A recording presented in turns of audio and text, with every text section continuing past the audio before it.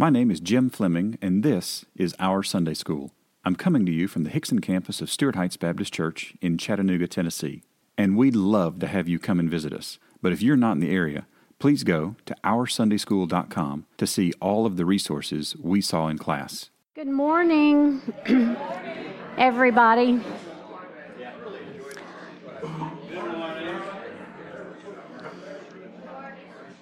Are we ready to get started this morning?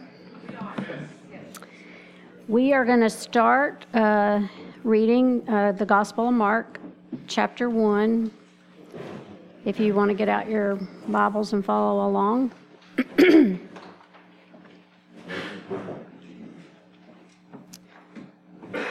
beginning of the Gospel of Jesus Christ, the Son of God. As it is written in Isaiah the prophet, "Behold, I send my messenger before your face, who will prepare your way. The voice of one crying in the wilderness, prepare the way of the Lord, make his paths straight." John appeared baptizing in the wilderness and proclaiming a baptism of repentance for the forgiveness of sins. And all the country of Judea and all Jerusalem were going out to him and were being baptized by him in the river Jordan, confessing their sins. Now John was clothed with camel's hair and wore a leather belt around his waist and ate locusts and wild honey. And he preached, saying, "After me comes he who is mightier than I, the strap of whose sandals I am not worthy to stoop down and untie. I have baptized you with water, but he will baptize you with the Holy Spirit." In those days, Jesus came from Nazareth of Galilee and was baptized by John in the Jordan. And when he came up out of the water, immediately he saw the heavens being torn open and the Spirit descending on him like a dove. And a voice came from heaven, "You are my beloved Son. With you I am well pleased." The Spirit immediately drove him out into the wilderness, and he was in the wilderness 40 days being tempted by Satan. And he was with the wild animals, and the angels were ministering to him. Now after John was arrested, Jesus came into Galilee proclaiming the gospel of God and saying, "The time is fulfilled and the kingdom of God is at hand. Repent and believe in the gospel." Passing alongside the Sea of Galilee, he saw Simon and Andrew, the brother of Simon, casting a net into the sea, for they were fishermen. And Jesus said to them, "Follow me, and I will make you become fishers of men." And immediately they left their nets and followed him. And going on a little farther, he saw James, the son of Zebedee, and John his brother, who were in their boat mending the nets. And immediately he called them, and they left their father Zebedee in the boat with the hired servants and followed him. And they went into Capernaum, and immediately on the Sabbath he entered the synagogue and was teaching. And they were astonished at his teaching, for he taught them as one who had authority, and not as the scribes.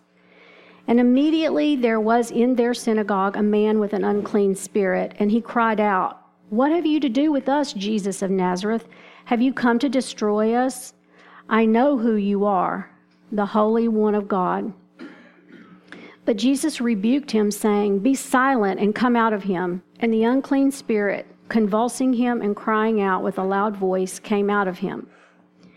And they were all amazed, so that they questioned among themselves, saying, "What is this? A new teaching with authority? He commands even the unclean spirits, and they obey him." And at once his fame spread everywhere throughout all the surrounding region of Galilee. And immediately he left the synagogue and entered the house of Simon and Andrew with James and John. Now Simon's mother-in-law lay ill with a fever. And immediately they told him about her, and he came and took her by the hand and lifted her up. And the fever left her, and she began to serve them. That evening at sundown, they brought to him all who were sick or oppressed by demons. And the whole city was gathered together at the door, and he healed many who were sick with various diseases, and cast out many demons, and he would not permit the demons to speak, because they knew him. And rising very early in the morning, while it was still dark, he departed and went out to a desolate place, and there he prayed. And Simon and those who were with him searched for him, and they found him and said to him, "Everyone is looking for you."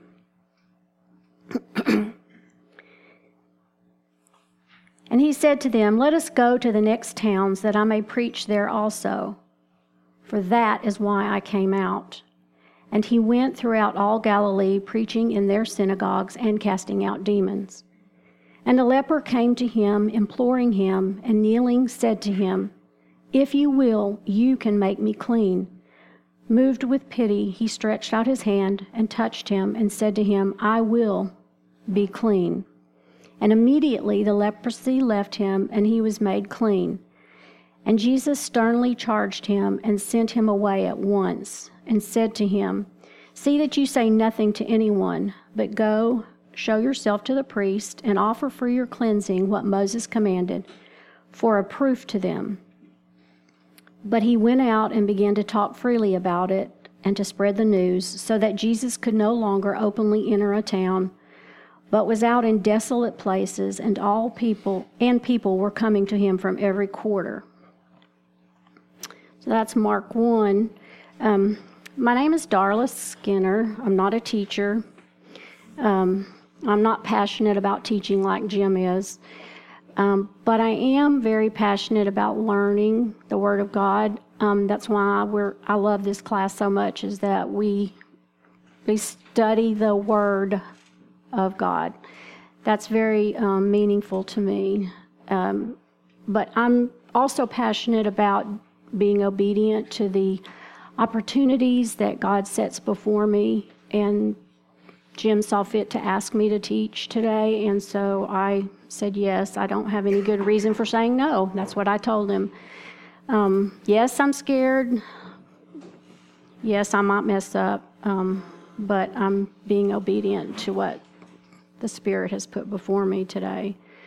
I wanted to rewind just a little bit to the passage that Jim talked about last week, mostly because I have always been just a little bit unclear about the kingdom of God. So on my own, before he taught last week, I was kind of like, okay, I need to get this nailed down. So verse 14 is the one that Jim taught last week, and it says, "Now after John was arrested, Jesus came into Galilee proclaiming the gospel of God and saying, 'The time is fulfilled and the kingdom of God is at hand. Repent and believe in the gospel.'" We learned last week that the gospel of God is literally Jesus was preaching about himself, which is kind of weird if you think about it, because we always focus on, can you imagine teaching about yourself, just standing up and, teaching the gospel of yourself, which would not be appropriate. But he taught about himself. He was preaching, and we learned that proclaiming was over and over. So he's doing this constantly, the same message.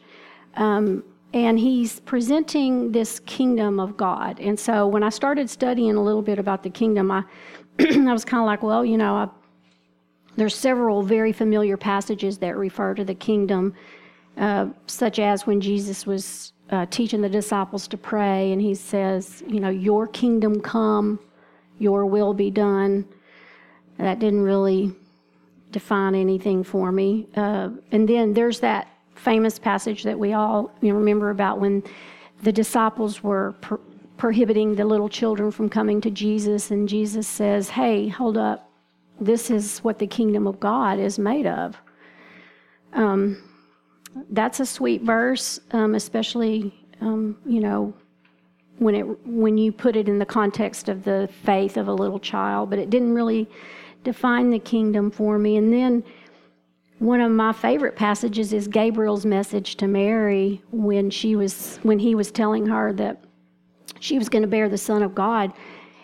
And he says, "And of his kingdom there will be no end." Well, that is directly from the Old Testament. It's a passage, it's a lot of different passages in the Old Testament.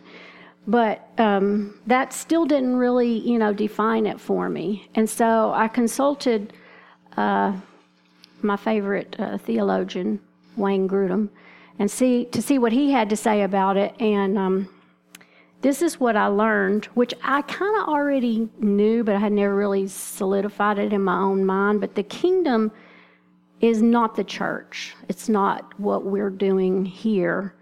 And the kingdom is not entirely in the future. And that was kind of surprising to me, because I learned that we experience somewhat of what it is like in the kingdom of God here, in that we can have a measure of victory over sin. We have the power of the Holy Spirit living in us, and we can rely on and act on the power of the Holy Spirit. And in some ways, we experience measures of healing. God doesn't heal everybody now, but he does do healing. I do believe in that. But eventually, Jesus will return, and his kingdom will reach and extend over all of creation. So it is something that's future, but at this part of Scripture, like Jim talked about last week, this is a pivotal verse in the ministry, or in this book particularly, that Jesus begins preaching about himself and offering this kingdom that is something that is it's a literal kingdom, but he's offering this kingdom. And if you think about all the Old Testament prophecies, there's a lot of talk about kingdom. I mean, it was prophesied, like just what we talked about with Gabriel. He's like, hey, this baby, his kingdom will have no end.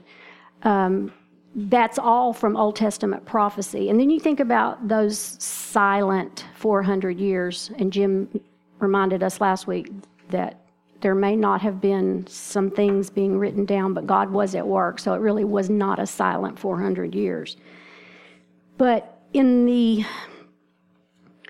minds of the Jewish people at that time, when you mentioned kingdom, they knew exactly what you were talking about. And they thought they were poised and ready for the kingdom, because they were looking for certain things to happen, which will happen, but they were a little bit confused about when they were going to happen. You see, when they heard Jesus mention this kingdom, that the kingdom was at hand, the picture didn't look quite like they thought that it should look. They didn't see what they were looking for, and they didn't hear what they thought he should say in relation to this kingdom. I imagine when they heard, hey, the kingdom is at hand, I imagine they thought his next words were going to be, all right, let's, I need to get some cabinet members here. I need to start selecting my department heads, and I need some military leaders and some advisors. And there were no lack of people who were willing to fulfill those positions. But there was a couple of little words that came after the kingdom is at hand, and they were repent and believe. And that's not exactly what they were hoping to hear. Repenting and believing really became sticking points for the Jewish nation, because there was no grandfathering in of, okay, the kingdom is here, let's all, we're in, let's get this set up. Jesus was presenting a kingdom that required a personal decision to enter into, repentance and faith. When we were in college, we weekly had to stand and recite the confession of faith. And that's forever burned in my mind. One of the phrases in there was, the conditions to salvation are repentance and faith. That's all. There's nothing else. And so when I was like repenting and believing, oh yeah, that's That's where they got that from. They based it on the Bible, thank goodness. So there was no grandfathering into the kingdom, just because you were a Jew, you were going to be ushered in and given a role. But they were not willing to repent from several things, from their misunderstanding of who he was. He didn't look like what they thought he should look like. They were not willing to repent from what they wanted, which really was a political climate. They were looking for freedom from their oppression. They were not looking for submission to his authority. That wasn't part of what they were looking for. They were not willing to give up their list-checking, idol-making hearts, and quite frankly, sometimes neither am I. But that's what Jesus required of us. Simply, they were looking for a kingdom, but they didn't want a king. They were looking for that where Jesus comes in and makes everything right, and we're good to go. We will start seeing right after this passage, Jesus starts challenging all their practices, the things that they did that made them feel good about themselves, their lists and their idols too, including one such as working on the Sabbath. They get him for that, but we do the same thing. We want Jesus to come and show up and perform for us, show himself mighty in these things that we struggle with, in our healing and in our relationships. And we look at our own circumstances and the things that we think we need, and we decide what kind of Jesus we need. And we decide what we need, and then we relentlessly ask for this thing. And I'm not against praying for your needs, but the older I get, the more I realize, for me, prayer is not so much about asking for the things that I need. It's become more of a stillness and a quietness and a realigning of what I think I need with what he wants. And so, I have people who have needs in their life that I pray for, and I come to the Lord and I bring these things. But sometimes that healing is not what we really need. Sometimes what we really need is to be more like Jesus, and so the healing doesn't come, or the problem isn't resolved, because he wants us to sit there a little while, and he wants to use that thing to realign our hearts to his and what he wants. But that's just a little sidetrack there on prayer. So I do believe in praying for what you need, but sometimes we don't know what we need. We think we know what we need. Well, when I was raising my children, excuse me, I have two sons that I raised, and that we raised, and I thought that what I needed was compliance and obedience, and that was my goal. It became an idol for me, really, quite frankly. But I had some really wonderful people who came alongside of me and told me and showed me and led me and prayed for me that that's God's work to do in their hearts, and my job was to be faithful and obedient to training them in the way of the Lord. And in the interim, after they became adults, I realized, and I've told both of my children this, that God's plan, God's biggest tools in my life to change me and make me just like him were my children. And so he did not make my children compliant or obedient all the time. And he did not give me honor roll children either. I'm sorry to say, but that was something I just couldn't quite figure out, how I mean, they were very smart, but anyway, that's not something that happened. And quite frankly, I'm in a small group on Wednesday nights, and we, a couple of months ago, did a Bible study on idols, and that was one of my idols. Because what they did on the outside, somehow I thought made me look bad, and so how dare you make me look bad? But it didn't bother them. So I'm not against praying, but sometimes we pray for the wrong things. We pray for what we think we need instead of asking God to do what we need Him to do.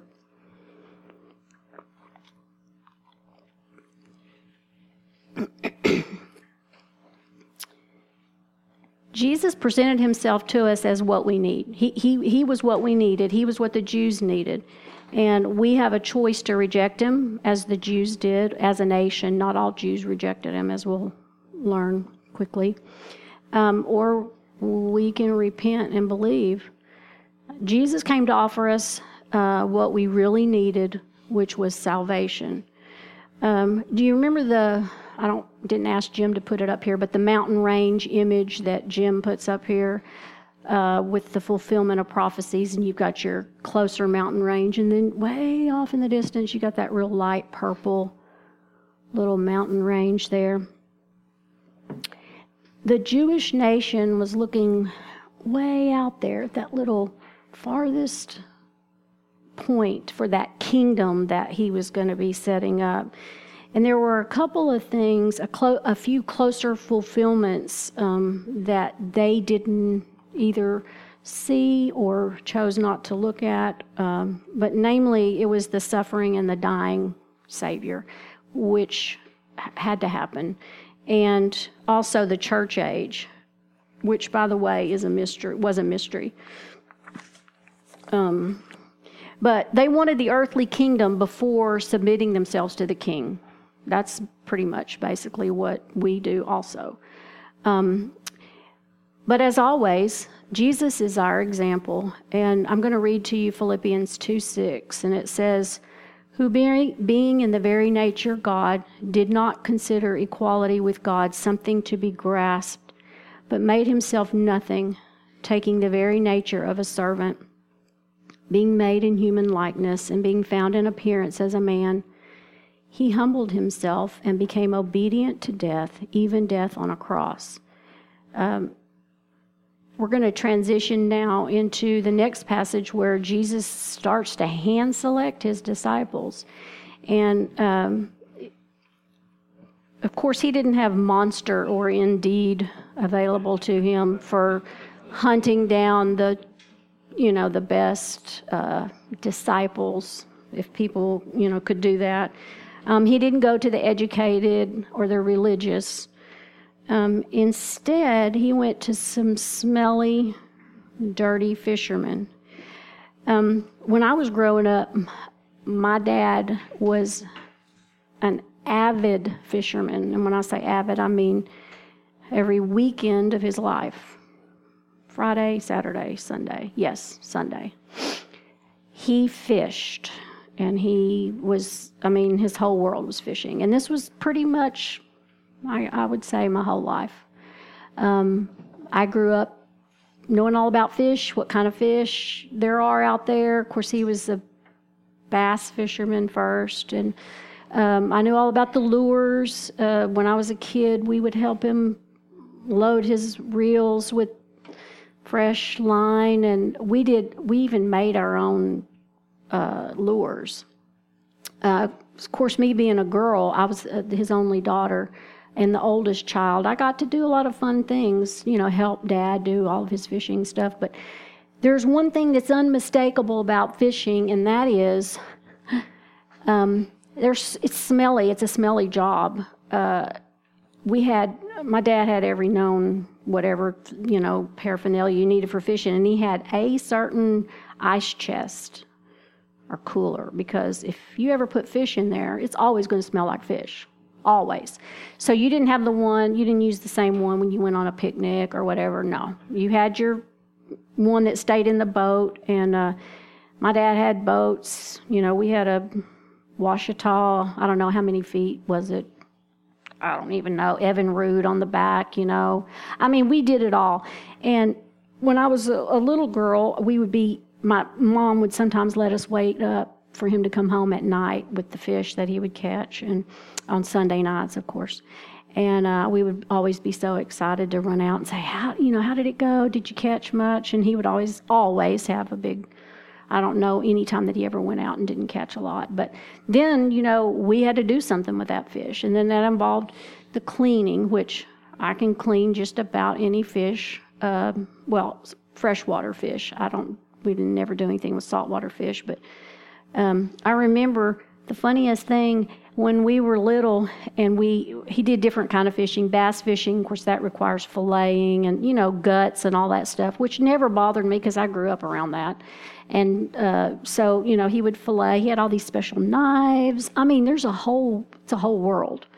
And but my favorite part was when we couldn't handle the knives, but when we did white perch. I'm from Texas, so that's what we call them there. I don't know what y'all call them here, but he would let us, as kids, get a spoon, and we would clean on a white perch. You don't fillet those. Usually they're, just pan size. So you would get a spoon, and you would turn it the opposite direction and scrape all the scales off. We thought that was great fun. And, and you would have it everywhere, and it's sticky, and it's slimy, and all this. And my mom would, quickly bring us in after all that and give us a bath. A couple of days later, I don't know if this ever happened to y'all, but you'd look down and you'd have a fish scale stuck to your arm, like just one random little, because, they're sticky. And you'd be like, and you could just peel it off. But that happened to me hundreds of times. But fishing is smelly and it's dirty, and it's it's not for educated people. Obviously. Yeah. In Acts 4:13, I found a very interesting little verse where Peter calls himself an unschooled, ordinary man. And that was kind of my thoughts to begin with about, Jesus going to these fishermen. But he says, hey, I'm unschooled and ordinary. And that's exactly what they were. But that's where Jesus decided to go and pick his disciples. And he's walking along by the Sea of Galilee, which is also the same as the Lake of Gennesaret. And in Mark, after I read this, I got to be honest with you, I was not a little disappointed at the lack of details that Jesus gives about calling these 4 men. I was like, I got to have more. It kind of reminded me of some of you ladies have probably had this situation before where somebody has a baby and your husband comes home and says, oh, so-and-so had their baby. And you're like, what was it? I don't know. It was a baby. Well, what did they name it? I didn't ask. How much did it weigh? I don't know. They had a baby. Was everything okay? I don't know. I'm like, I got to have some details here. I'm a woman. Was it a boy? Was it a girl? Would they name it? How many pounds was it? Is the mother and the baby fine? Was it a C-section? I got to have some details. So I went to Luke, where, thank goodness, Luke gives me some great details. Luke really gives us some good details here. So if you'd like to, you can turn to Luke 5. If not, I'm going to read it. On one occasion, while the crowd was pressing in on him to hear the word of God, he was standing by the lake of Gennesaret, and he saw 2 boats by the lake, but the fishermen had gone out of them and were washing their nets. Getting into one of the boats, which was Simon's, which was not random, by the way, that he got into Simon's boat, he asked him to put out a little from the land, and he sat down and he talked to people from the boat. And when he had finished speaking, he said to Simon, Put out into the deep and let down your nets for a catch." And Simon answered, "Master, we've toiled all night and took nothing, but at your word I will let down the nets."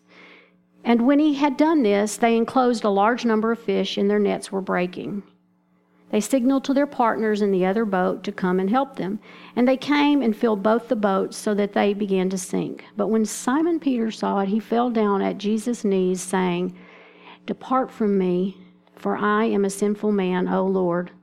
For he and all who were with him were astonished at the catch of fish that they had taken. And so also were James and John, sons of Zebedee, who were partners with Simon. And Jesus said to Simon, "Do not be afraid. From now on you will be catching men." And when they had brought their boats to land, they left everything and followed him. Now, this story makes a lot more sense to me. And I know that Mark wrote what the Holy Spirit led him to write, but I need some details. So as I said before, here we have some real candidates for the kingdom. Some real candidates, because they were a little closer to doing what Jesus wanted them to do. When he got into Peter's boat, like I said, that wasn't random. He knew that was Peter's boat. And the miracle of the fish, he says, "Push out and let down your nets." Peter was obedient. Now, after he had fished all night and wasn't very successful at it, I'm not sure that... I'm just the kind of person that would say, "Nah, we tried that already. It didn't work. Next." But not Peter. He did exactly what the Lord asked him to do. He pushed out and threw the nets over. And then he says something which is very interesting to me, mostly because we know so much about Peter. I didn't, a lot of times we talk about Peter's denial and Peter's, foot and mouth disease and all this other negative stuff we say about Peter. We have his writings, we have his sermons, we have so many of his dialogues that are recorded for us, and yet we have a tendency to stick to the negative. Like I said about his betrayal, he was impulsive, Peter. But here we see a part of Peter that I had never, I've read this before, but I didn't really think that much about it. Peter humbled himself. He showed humility. When he saw the miracle that Jesus did, he said, "Depart from me, for I am a sinful man." That sounds a lot like repent and believe that Jesus was asking for. And it's amazing just go on over to the book of Acts if you have time sometime and read the things that Peter said and the things that Peter did. Amazing, the way God used him. And yet we like to, poke fun at him. From Peter's own words, 1 Peter 5 and 6, Peter said, "God opposes the proud, but he gives grace to the humble. Humble yourselves, therefore, under God's mighty hand, that he may lift you up in due time." That sounds like he had some personal experience with humility and submission to God. But just like the Jews, repentance is a problem for us as well. We live in a time where if we don't agree with this, then we have a tendency to go somewhere where we can find a place that will agree with our pet sin, whatever that is. We have whole denominations right now that are trying to decide if they're going to do this or do their own thing. It's sad, but it's happening. We throw around acceptance and tolerance and love and kindness and what would Jesus do? And this is the premise of their denomination or their sect or whatever, is that, hey, Jesus was kind and he loved everybody, and yeah, he did. But he also called us to repent and to believe. And repentance is hard because you have to humble yourself and you have to say, I'm wrong. That's not what this lays out for me. We want to have Jesus and our sin. We want to add the goodness of Jesus and all the things that come with him to our sin. We don't want to turn around and leave that behind.